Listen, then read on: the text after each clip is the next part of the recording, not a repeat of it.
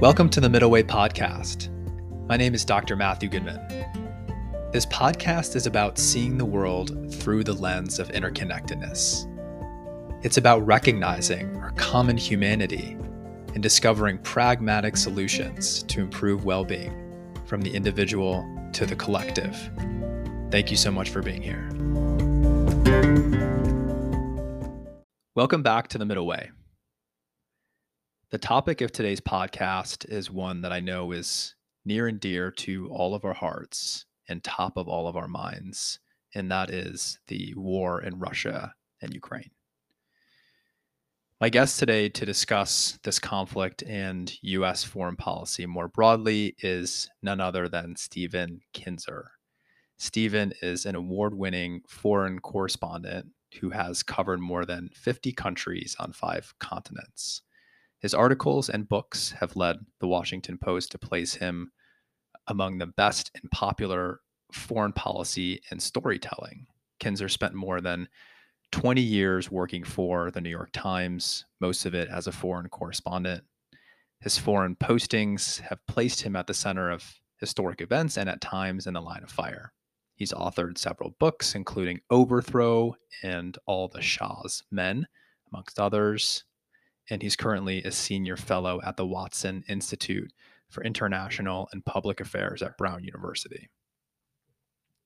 I came across Stephen's work after reading an article that he wrote about the war in Ukraine, where he expressed concern and dismay over how the press has essentially avoided asking tough questions or offering alternative viewpoints about the war, and that there's been a surprising coalescence or unanimity around support for U.S. supporting this war. Stephen's been covering foreign policy for decades and has been sounding the alarm on the costs of war, which he has studied in depth, and sounding the alarm on the motivations behind them, but also the narratives that we tell about our interventions abroad.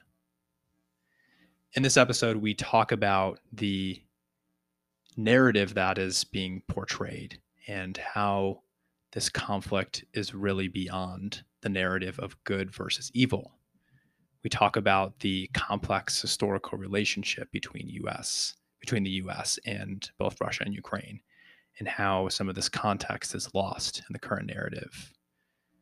We talk about the corrupt incentives for war, the possibility that the U.S. does not want to diffuse tensions, and the backdrop of China and Taiwan in this current context.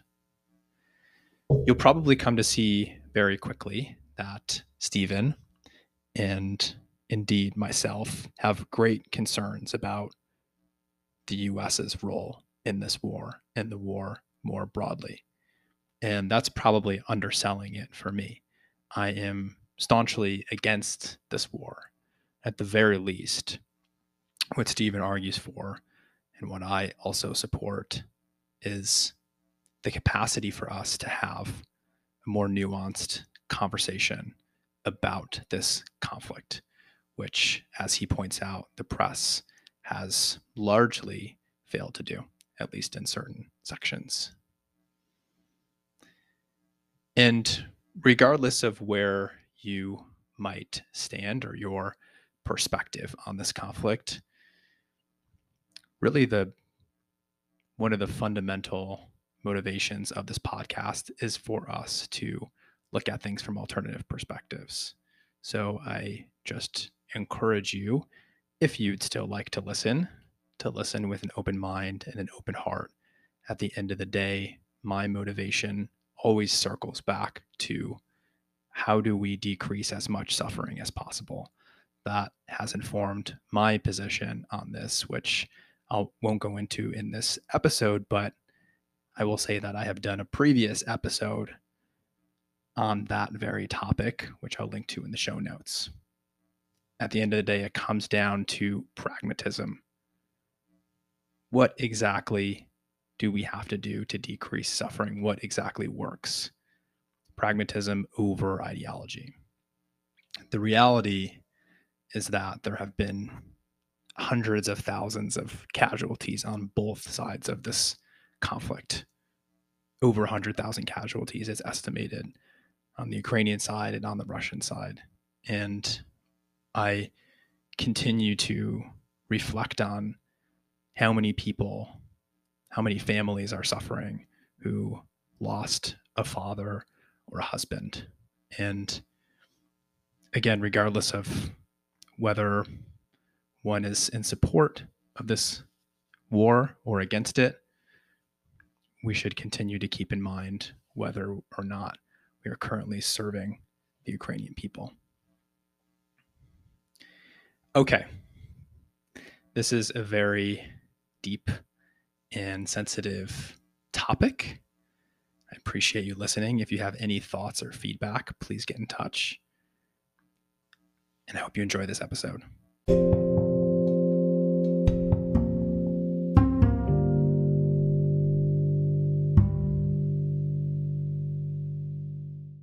I have the great privilege of being here today with Stephen Kinzer. Stephen, thank you so much for joining the Midway podcast.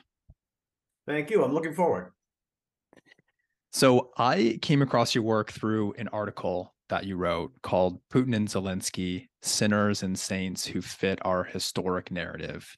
And one of the things that you write in this article, I'm going to quote you here, is that the press should not be on anybody's team. Our job is to challenge the official narratives, not amplify them. That is the difference between journalism and public relations.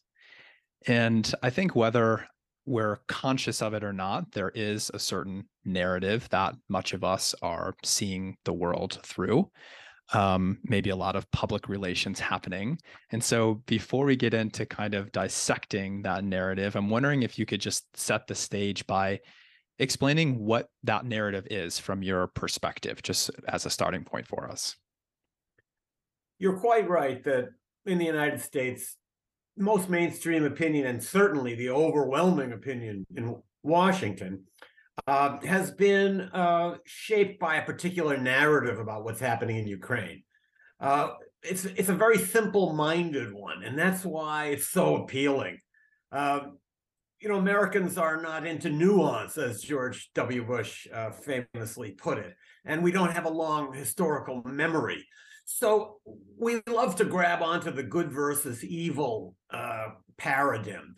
The narrative we get is that a maniacally expansionist dictator in Moscow is trying to seize the territory of a neighboring country as a jumping off point to threatening all of Europe, and that the country that's victimized has never done anything against its Russian minority, and that actually it's a lovely country that we should not only be emotionally connected to, but we should also arm to the teeth. So the U.S. Congress, immediately after the Russian invasion, voted a package of $40 billion to aid Ukraine. Since then, Congress has appropriated more than $100 billion in aid to Ukraine. Tens of billions of it is in our most advanced weaponry. So we're pouring sophisticated weaponry into a raging war zone, which only is going to intensify hostilities. And this policy was unanimously approved by every single Democrat in Congress. It was really remarkable to me, even one who's watched Congress a long time. Every single Democratic member of Congress in both the House and the Senate voted for these billions. And the Republicans also voted overwhelmingly for it, but there was at least a minority caucus that was against it. In any case, this is the narrative that we're hearing. Now, I understand why many congressmen jump onto this bandwagon. They love a simple narrative. They see a chance to wound Russia, which is, I think, something that fascinates them. Another country, Ukraine, will supply the dead bodies. All we have to do is supply the money and the weapons. So it's very appealing. And in addition to that, the power of the arms industry in Washington is so strong. Huge amounts of money are not only poured into political campaigns for members of Congress, who then respond to the needs of the military industries, but whenever a big defense contract is approved by Congress, the first thing that the defense contractor does is split the contract up into pieces and put each piece in the district of some important member of Congress. That way, if the congressman votes to end some needless or wasteful program, he's throwing hundreds or maybe thousands of people in his own district out of work. So in this way, the arms industry also contributes to the unanimity or near unanimity of the narrative in Washington. So I understand that. I get it. I understand why politicians want to jump on this bandwagon. I deplore it. I'd like to think that there were at least a few Democrats who might dissent, but I understand why it's happening. But what I don't like is what I see in the press. So I was a New York Times reporter for more than 20 years. I spent my career in the press. The press is not supposed to be a megaphone for power. We are there to critique narratives, but that's not what's happening. Right now, the press is the #1 loudspeaker, amplifying the message out of Washington. It's almost impossible in mainstream media to see any dissent from this narrative. Even the coverage of the war front is only coming from one side. We hear a lot about war crimes committed by Russia, and much of that might be true, but am I supposed to believe there's no war crimes committed on the other side? We're not getting a full view of what's happening there.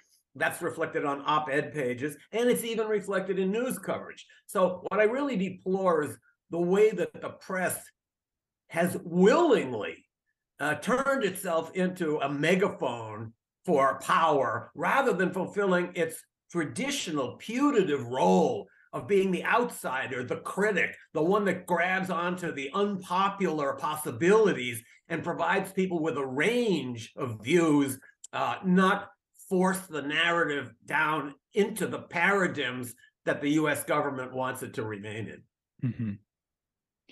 You mentioned, Stephen, you pointed to the fact that we have already spent billions of dollars, almost in some ways unprecedented amounts of money, supporting the Ukrainians. And the idea behind this that maybe Congress or most people in our country have is that, well, if we don't do that, then, as you suggested, then Russia might just continue expanding and Putin will continue his expansion westward.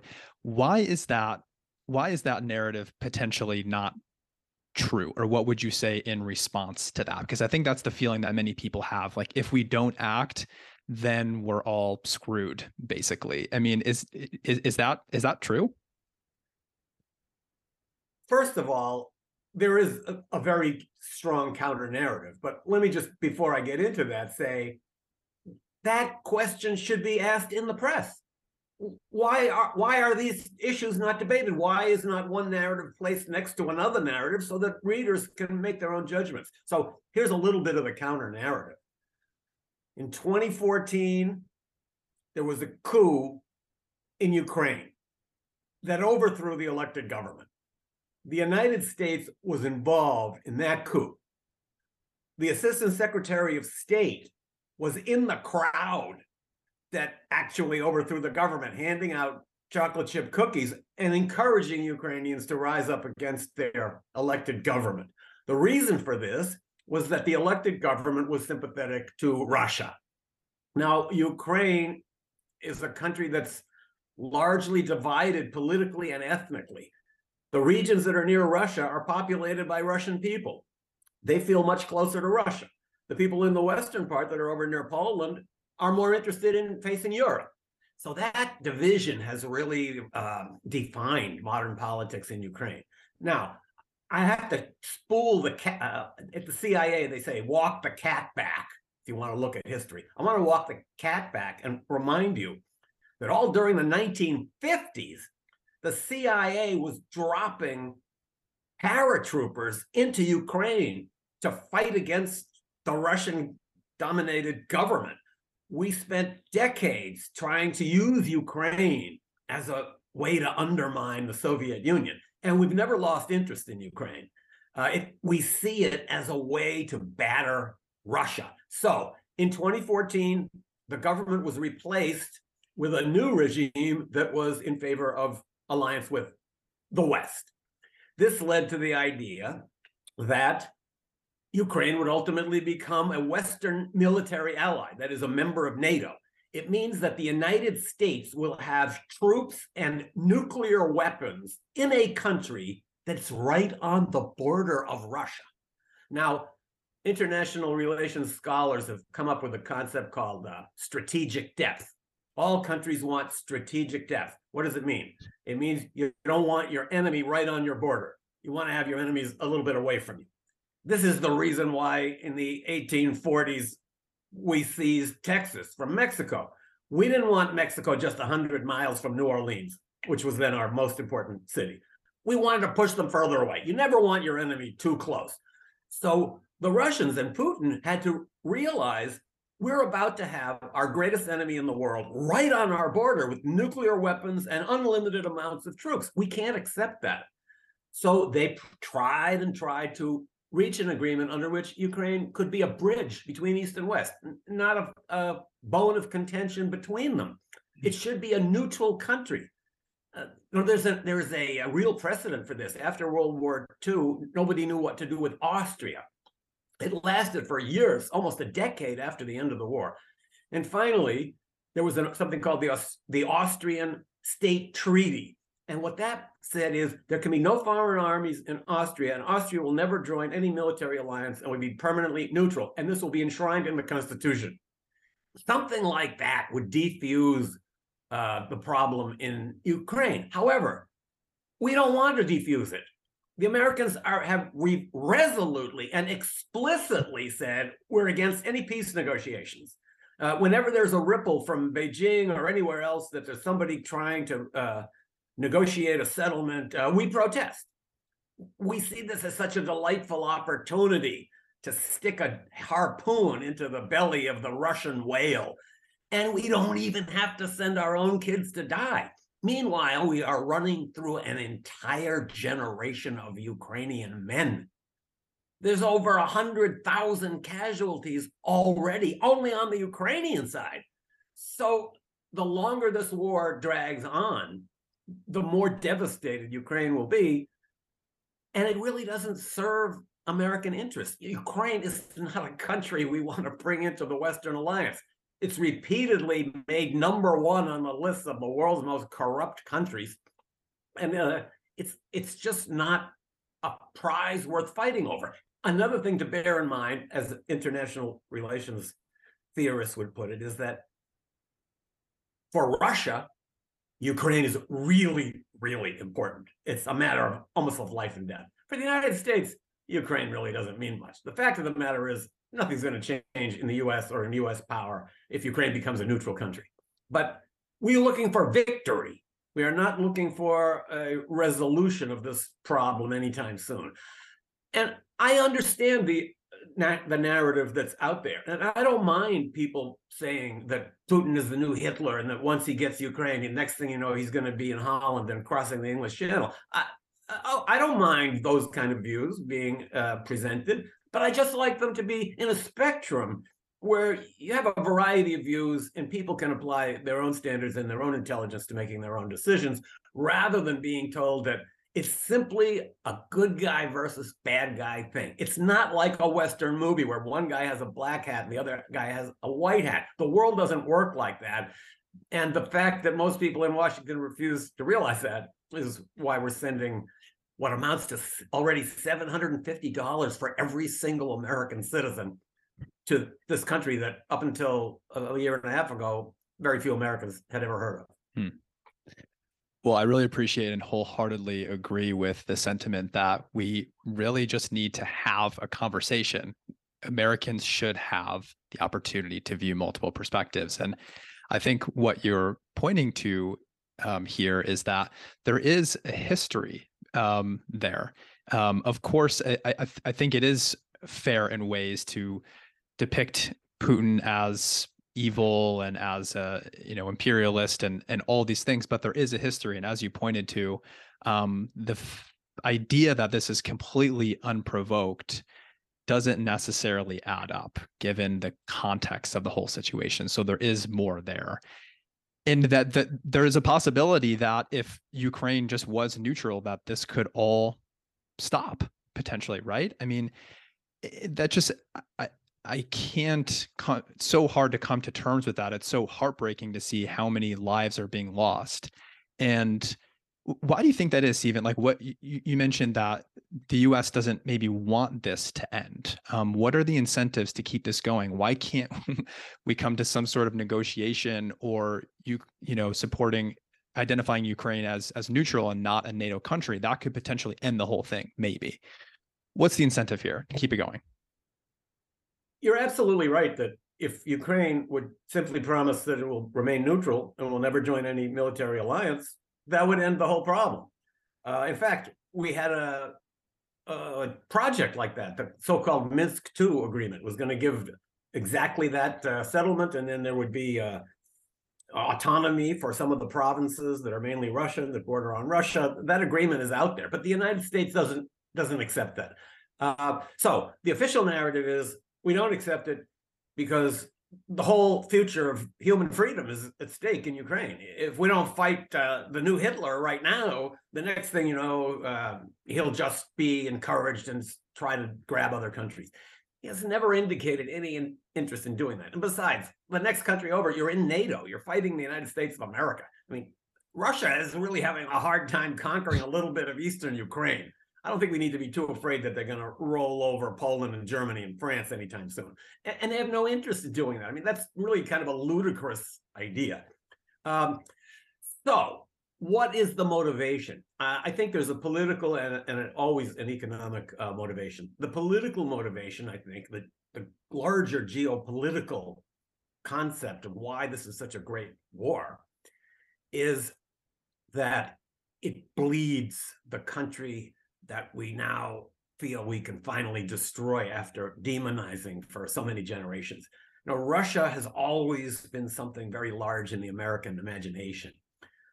Even 150 years ago, I found a cartoon from the 1870s where you see the big, ugly Russian beast emerging from Siberia, confronting the handsome Uncle Sam trying to defend freedom in the Pacific. So we're psychologically prepared to be anti-Russian. Then, of course, there was the entire Cold War period when we associated Russia with communism.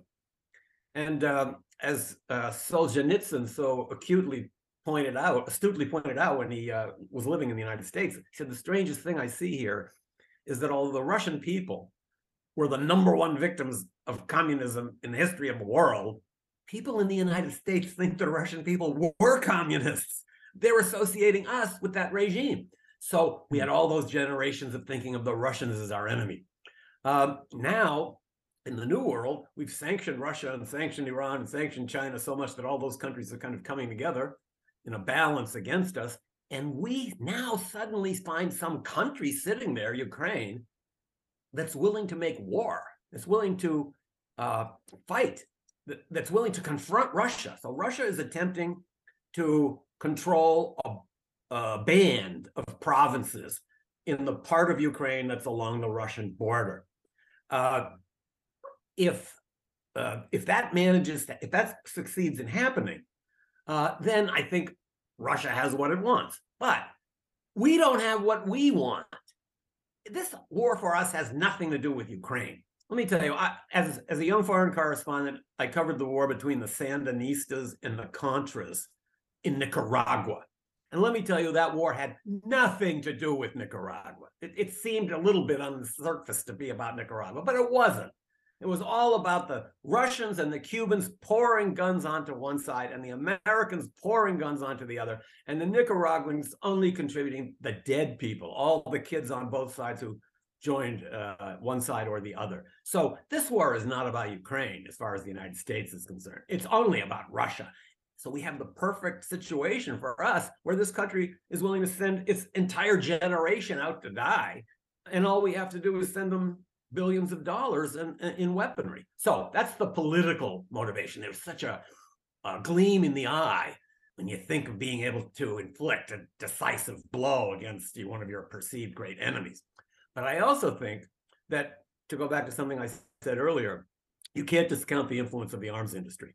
They are rolling right now, and some of the speeches by their CEOs are very revealing. They're telling their stockholders, we have never had a better moment than this. As when conflicts continue to escalate, as happening now in Ukraine, you are going to be seeing such good rewards for your investments in our company. They're very aware of this, and since they have the arms companies have, especially the 4 or 5 major ones, have contributed so much money to political candidates who are now sitting in Congress, and since they have so many lobbyists on Capitol Hill, more than one lobbyist for every member of Congress, and since they have given economic incentives to these various members of Congress to keep projects going and to order more weapons all the time in order to increase employment, there's an economic benefit too. The congressmen see this as a way that they can rake in campaign contributions,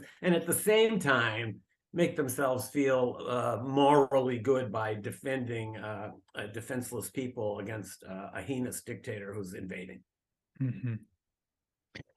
I think that's one of the arguments that a lot of people latch onto, is that Ukraine is a sovereign country, and why should we not support them in defending themselves against this heinous dictator? But it seems more complicated than that. It's not just about the fact that we should support Ukraine's ambitions to become a NATO member. And in doing so, we really I don't think we're serving them very much. As long as we continue to move down this path, more and more lives are being lost, and Russia's not necessarily going anywhere. I ask people who are following this war 2 questions. Number one, what's so bad about a neutral Ukraine? And number 2, how would we react to a Russian or Chinese military base in Tijuana or in Quebec? Would we say, oh, it doesn't really matter? The Russians have put nuclear weapons in large numbers of troops in Mexico, but after all, Mexico is a sovereign country, so there's nothing we can do. We wouldn't say that, and we would be crazy to say that. You can't just sit back and wait for a threat like that. And that's exactly the position that Putin's in. So ask yourself those 2 questions. What's so bad about a neutral Ukraine? And how would we feel about enemy bases in Mexico or Canada? Yeah. I mean, if Ukraine were located somewhere else in the world, then this is a different conversation. The reality is that it sits right on the border of Russia, and there's nothing that we can do about that. It's just the geography of it makes it a completely different context. Being a smaller country living right next to a giant power is difficult. It always requires you to be careful, to limit your foreign policy. Now, in Europe, countries have learned this lesson over many centuries because there's so many countries packed in so closely together. So before Italy makes a move, it has to think, so what are the Austrians going to think? And what about Hungary? And how are the French going to react? And when the Germans react, what are we going to do? You've got a lot of pieces. And European statesmen are, it's not an accident that European statesmen developed the balance of power concept, because that continent is so closely packed with competing interests. The United States has never had experience like that. We don't have to get along with lots of neighbors. We're not used to compromising. All we have is stolid Canadians and happy Mexicans and rapidly depleting fish stocks. We don't have to worry about sovereignty. Now, think about it if you're Honduras. How independent a foreign policy has Honduras been able to steer over the last 100 years? Not so independent. They can do what they want as long as they don't anger the United States. That's always been the reality. Of course, Honduras is a sovereign country, and it can give a big middle finger to the United States. Not really. I mean, yeah, it's sovereign, but it's a small country living next to a giant power, and that giant power naturally has interests, and it has fears, and it has power, it has ability to impose itself. So sovereignty is a wonderful concept that I love, but the reality of life, it doesn't have to do just with Russia. is that small countries living right next to big powers have to shape their foreign policy in ways that protect them from reprisals or danger from that big power. Mm-hmm. There's an even bigger context happening in the world right now, which is the, of course, threat of China invading Taiwan. And with that backdrop, I wonder if it's possible that at least part of the motivation here in Russia and Ukraine is simply to prove a point and to flex our muscles. And if that's the case, it makes me nauseous to think about how many people are suffering and dying just to prove a point. But do you think that this is part of the equation here? And if that's the case, what would you say to people in power? First of all, I think it definitely is the case. I've heard members of Congress explicitly say that we're showing China that we have resolve. Mm-hmm. So if you're the mother of a dead Ukrainian, all you can say to her is, "Don't worry, it's not so bad because we taught a lesson to the Chinese, don't you think?" Mm-hmm. So essentially, that's the trade-off. Now, the situations are so different. Taiwan, of course, is a former province of China, and it's always considered and recognized by the United States and most of the world as part of China. Um, and the United States has seized on this possibility actually in a way not so dissimilar from the way we've seized on Ukraine. So we see Ukraine mainly as a way as a spear to plunge into the heart of Russia, and we see Taiwan as a spear that we can use to damage China. First of all, anti-China rhetoric is at an all-time high now. It's really actually kind of frightening to see the unanimity about it. There are even those Republicans that do not want to continue sending money to Ukraine for the Ukraine war often say we need to focus on arming Taiwan. So I would love to see us ratchet tensions down in Taiwan. I don't think any military action is imminent, but there are elements in Taiwan that are interested in reducing tensions and having contacts with the government in Beijing. Right this week, as we're speaking, the president of Taiwan, who's militantly anti-Beijing, is in Washington and being feted by all kinds of members of Congress. They love her. However, her predecessor, at the same time, we don't get too much about this in our American press, is in Beijing. And he's trying to promote an alternative to confrontation. Weren't there ways that we could figure out how we could get closer together and reduce tensions? But again, just like in Ukraine, reducing tensions is not what the United States wants. We have a chance here, we think, to wound China. So it reflects a real underlying presumption of our approach to China. And it's this: the way to defend ourselves in the future against whatever China is going to be able to do is to try to block and stop and undermine China at every step. We want to try to halt China's growth and block its pathway to all kinds of prosperity and power. To me, this is the wrong approach. First of all, it's not going to work because China is too big a country for the United States to push around that way.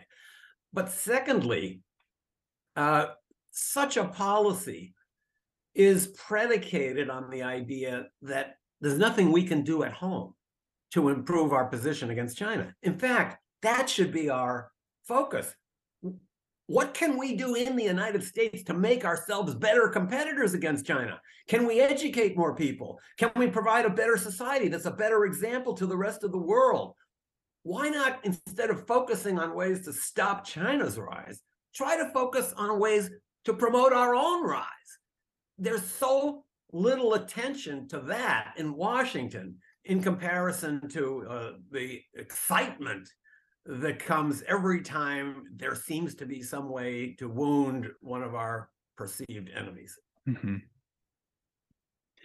I know the president of Taiwan was in California recently meeting with Kevin McCarthy, and I'm still upset that I'm not sure why I didn't get invited to that lunch. But why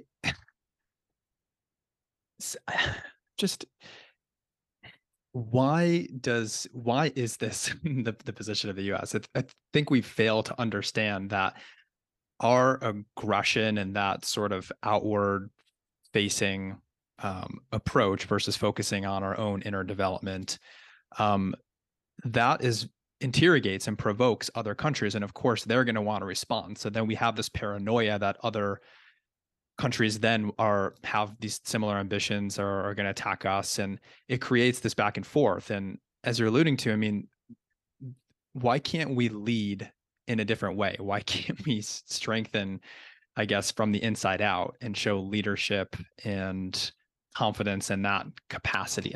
It just seems very, very paranoid and also does not appreciate how relationships work. Like if you antagonize someone else, they're going to antagonize you back. And then we act like, oh my God, why are other people coming after us? The back and forth that you just described has actually a name in the international relations business. It's called the security dilemma. If every beginning student in IR learns about that. So what is the security dilemma? A country arms itself in order to defend itself against a perceived threat, but that arming is taken as threatening by another country, and that country then arms itself, and that spirals up into confrontation. So it's very true that the United States is shocked when countries come back at us. But I think there are a couple of points to make here. The United States is used to being the dominant power in the world. It's been for generations that we've been that way. It's very difficult for many people in Washington to imagine a world that the United States does not dominate.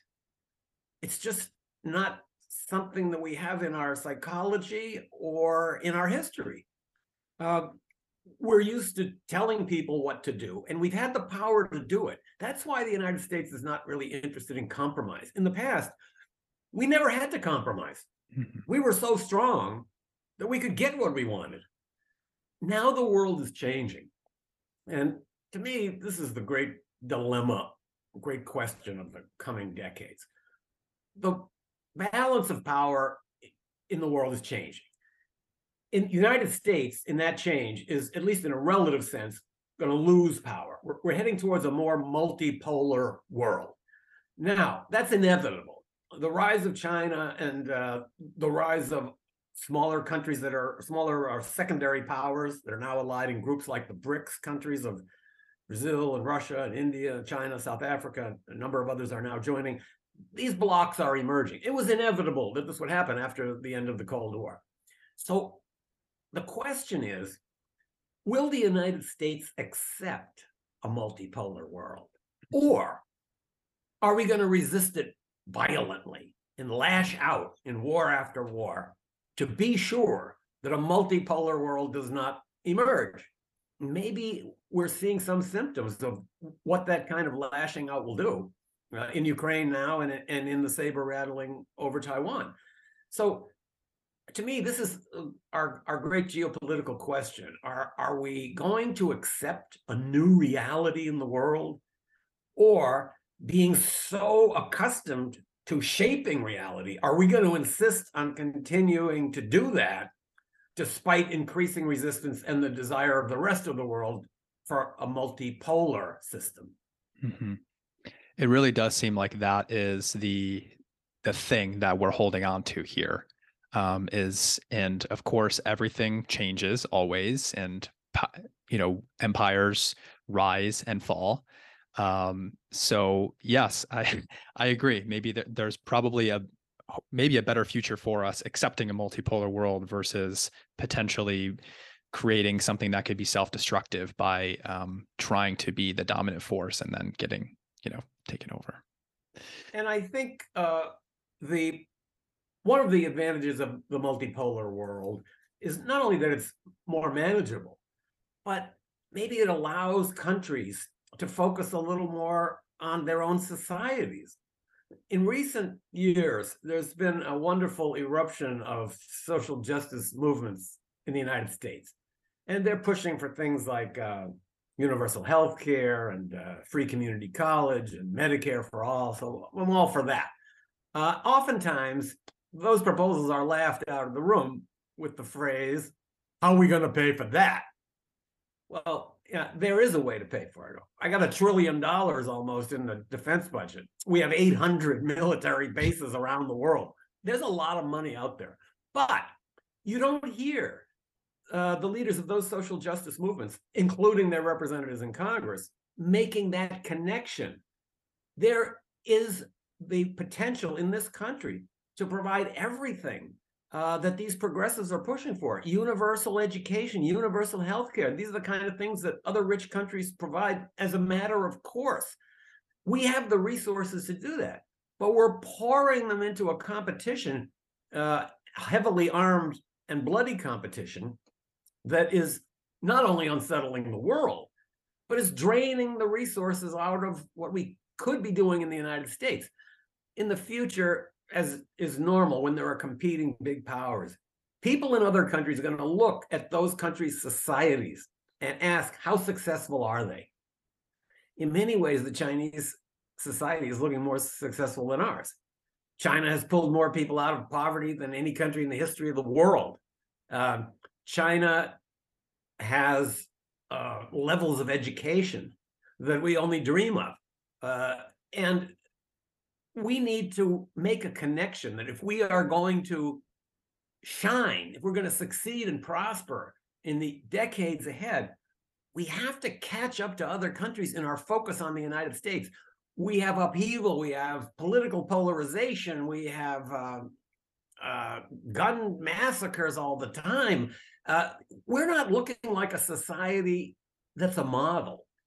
And I'll tell you, much more than military power is this power of hearts and minds. When you create a society that makes other countries, people in other countries think, wow, they succeeded, I'd like to be like them, you draw people to you. It's a magnetic appeal.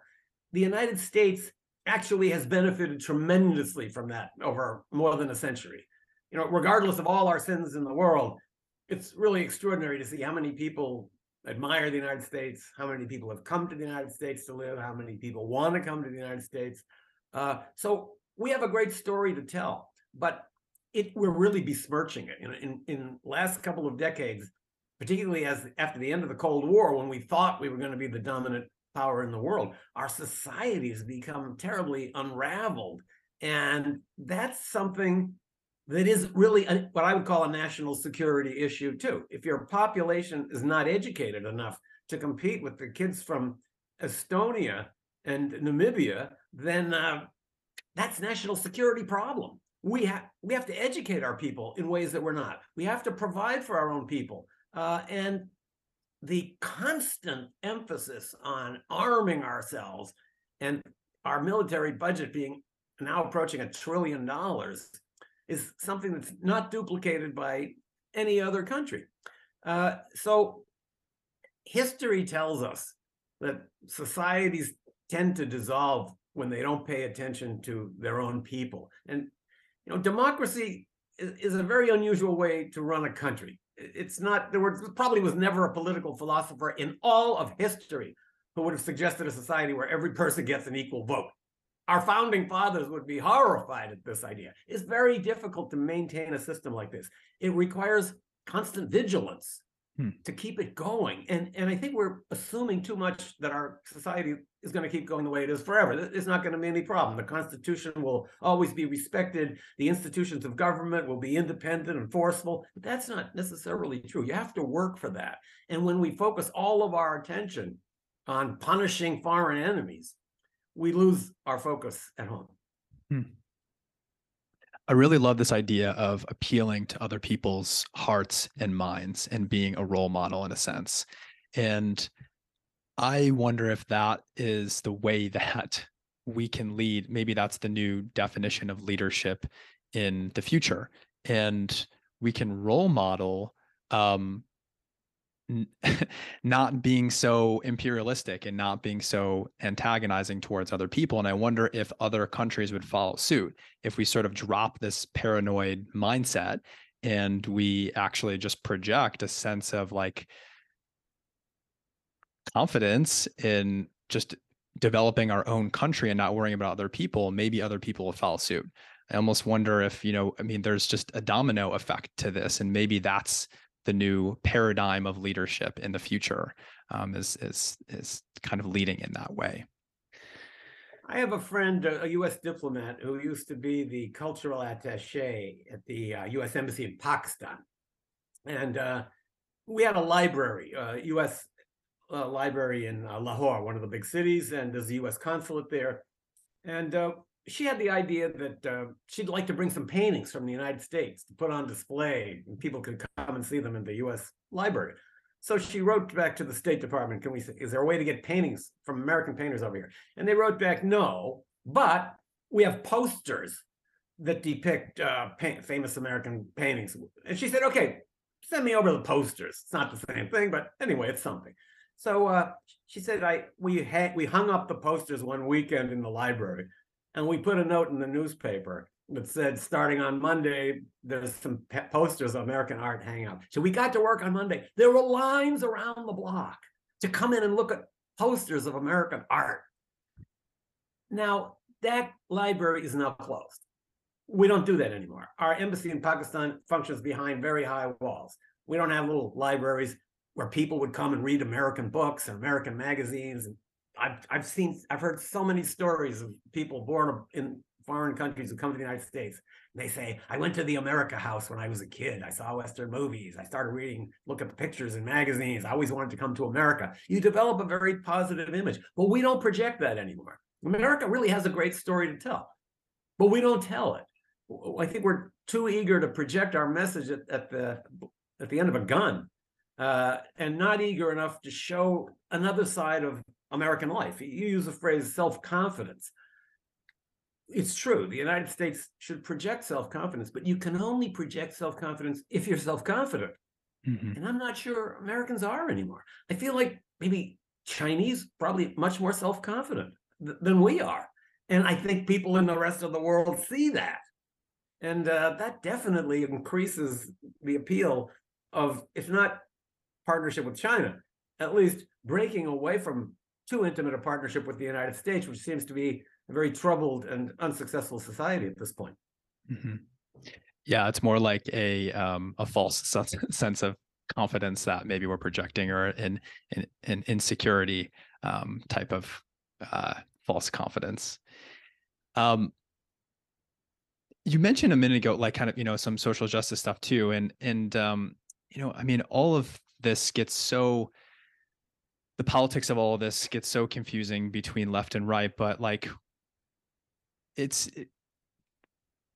where are the people that are advocating for, the voices that are advocating for peace? That used to be a social justice issue. It used to be very left. And now everything seems to be getting jumbled up, and there's people across the political spectrum, maybe on the right, who are advocating to be ending these wars abroad. And now it's the Democrats, as you mentioned, who unanimously are voting for these spending packages.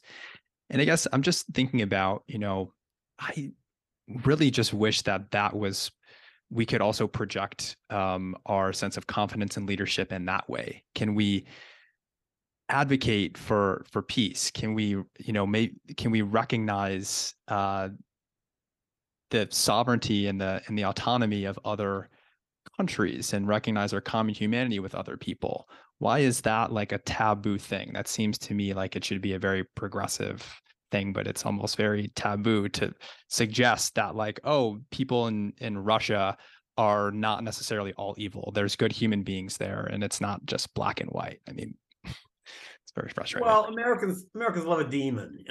It's nice to be against a movement or a general political condition, but that's not really satisfying. You got to have a demon.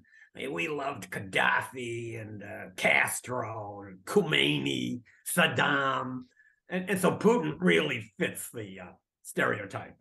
We love to have somebody onto whom we can project absolute evil. And that makes us feel so good because we're on the other side.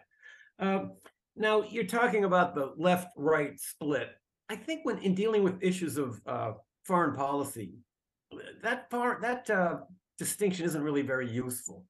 In a sense, It's liberal internationalism. It's liberal utopianism that tells us the world is always going to get better and there's not going to be any more warlords and we're going to create a perfect society. Everybody will love America because we're so good.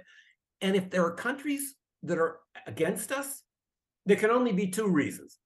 Number one is that the people in those countries don't know us, or the leaders of those countries don't understand how good we are. And the other reason is that they're evil people. So naturally, they wouldn't like good people like us. Countries always feel this way. You know, people are the same way. You don't know me, but I'm a really wonderful guy. And if you don't like me, it can either be because you don't know how good I am, or because you're a jerk and you wouldn't like a nice person like me. The idea that you know exactly who I am and you've watched what I do all my whole life and you really don't like me, this is not possible. And I think nations feel the same way. Now, it's the liberal utopian idea that tells you it's just in countries that are where we don't dominate and that resist our power, it must be because there's just a few evil leaders. There's an elite that is tamping down the natural pro-American sentiment of all peoples. So what we have to do is go in and get rid of those people, peel back that layer of evil, and then the natural friendship of most people for the United States will flower. The idea that there are a lot of people in a lot of countries in the world that have watched the United States closely over many years and really do not like what we do, and they are patriotic nationalists in their own country, is very difficult for us to accept. The idea of a restrained foreign policy in which you don't go off onto crusades and try to save oppressed peoples around the world is an essentially conservative idea. Now, for a long time, the right wing, the so-called neoconservatives in Washington, have been among the great promoters of war. But in the past, there has been a strong element within the Republican Party that advocated for what I would consider a real conservative foreign policy. John Quincy Adams put it very beautifully. He said, the United States does not go abroad in search of monsters to destroy. Well, now we do. And it would be great to get the United States back on this more conservative path. But I can see why in Washington, the idea of utopianism, which is really a fundamentally liberal idea. We're going to go out. Everybody wants to be like us. We're going to make them like America. And that's why so many people are unhappy in the world, because they can't be like Americans, which is the only good thing to be in the world. We have a mission in the world. We're a special country that has to go out and project our values and show people that their systems are not as good as our system. Other big powers don't behave this way. And conservatism is the opposite of that. Mm-hmm. Conservatism tells you there isn't really that much we can or should do about things far away. We should concentrate on our own defense. We should only get involved abroad when our vital interests are at stake. And we should concentrate at home. Now, it's interesting. The conservatives actually have a more, I would say, coherent policy when it comes to foreign and domestic policies. A true conservative would be against progressive measures, totally against Medicare for all or free college education. They're against school lunches that are paid, no social programs at home. But they also believe we shouldn't be trying to change society anywhere else either. So at least there's a consistency there. The progressives in America want to change society in other countries. Mm-hmm. They are focused abroad. They're always thinking about some poor oppressed group over there that's just dying for the United States to intervene. The fact is that when the United States intervenes in conflicts abroad or creates conflicts abroad because we're trying to prevent human rights violations, we usually wind up creating more human rights violations than what we came in to solve. Libya, fantastic example. We heard that Gaddafi was going to go in and start shooting people in one of the provincial cities, and we couldn't accept this. So we bombed the country. We might have saved hundreds of lives, who knows? But now the country is in complete chaos. It is a nest of terrorism. It's mired in factional war. There are slave markets there. It went from being the most prosperous country in Africa to a completely failed state that is exporting weaponry and terrorism around Africa. So where's the human rights success in that? For me, the goalpost for foreign intervention should be very high. We should only intervene in countries where when we have a vital interest, when there's a clear exit strategy, when the American people support this intervention. We don't have those situations now. Our vital interests are not at stake in Ukraine. And we want to, America's really overdefine our vital interests. You don't want to have too many vital interests because those are the ones you want to go to war for. We do not have a vital interest in where the border of Ukraine is drawn. We do not have a vital interest in which parties become members of the government of Syria and which parties are not allowed into the government of Syria. We should allow other countries to take more of the burden for themselves. Stephen, this has been jam-packed with all sorts of wonderful perspectives and wisdom and everything. Is there anything else that we haven't covered today that you wanted to add? I just want to point out to people that the United States is now a uniquely interventionist power. It's sapping our ability to address our own problems, and we're fomenting more trouble in the world. I think members of Congress feel that essentially they're free to do whatever they want in foreign policy. If that's the bidding of the arms industry, great, because voters don't care. That's what they tell themselves. Voters vote on other issues. Very few people vote on the basis of how I supported one foreign policy or another. So members of Congress feel completely free to do what they want on these issues. I'd like to see voters step up and try to tell their members of Congress, if this is what they believe, that the United States should not always only focus on conflicts in the world, but we should ask ourselves a question that our political elite rarely does, which is, what can we do to promote peace in the world and reduce levels of conflict rather than intensify them? Amen. I think that's the question to continually come back to. Are we adding to human suffering or are we taking away? And if we ask that question right now, I think there's a very clear answer to that as far as how our behaviors are contributing to that outcome.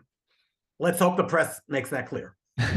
Well, thank you for your role in the press and the perspectives and all the work and writing that you do. And it's been such a pleasure to talk with you today. Thank you, Stephen. Okay, good to be with you.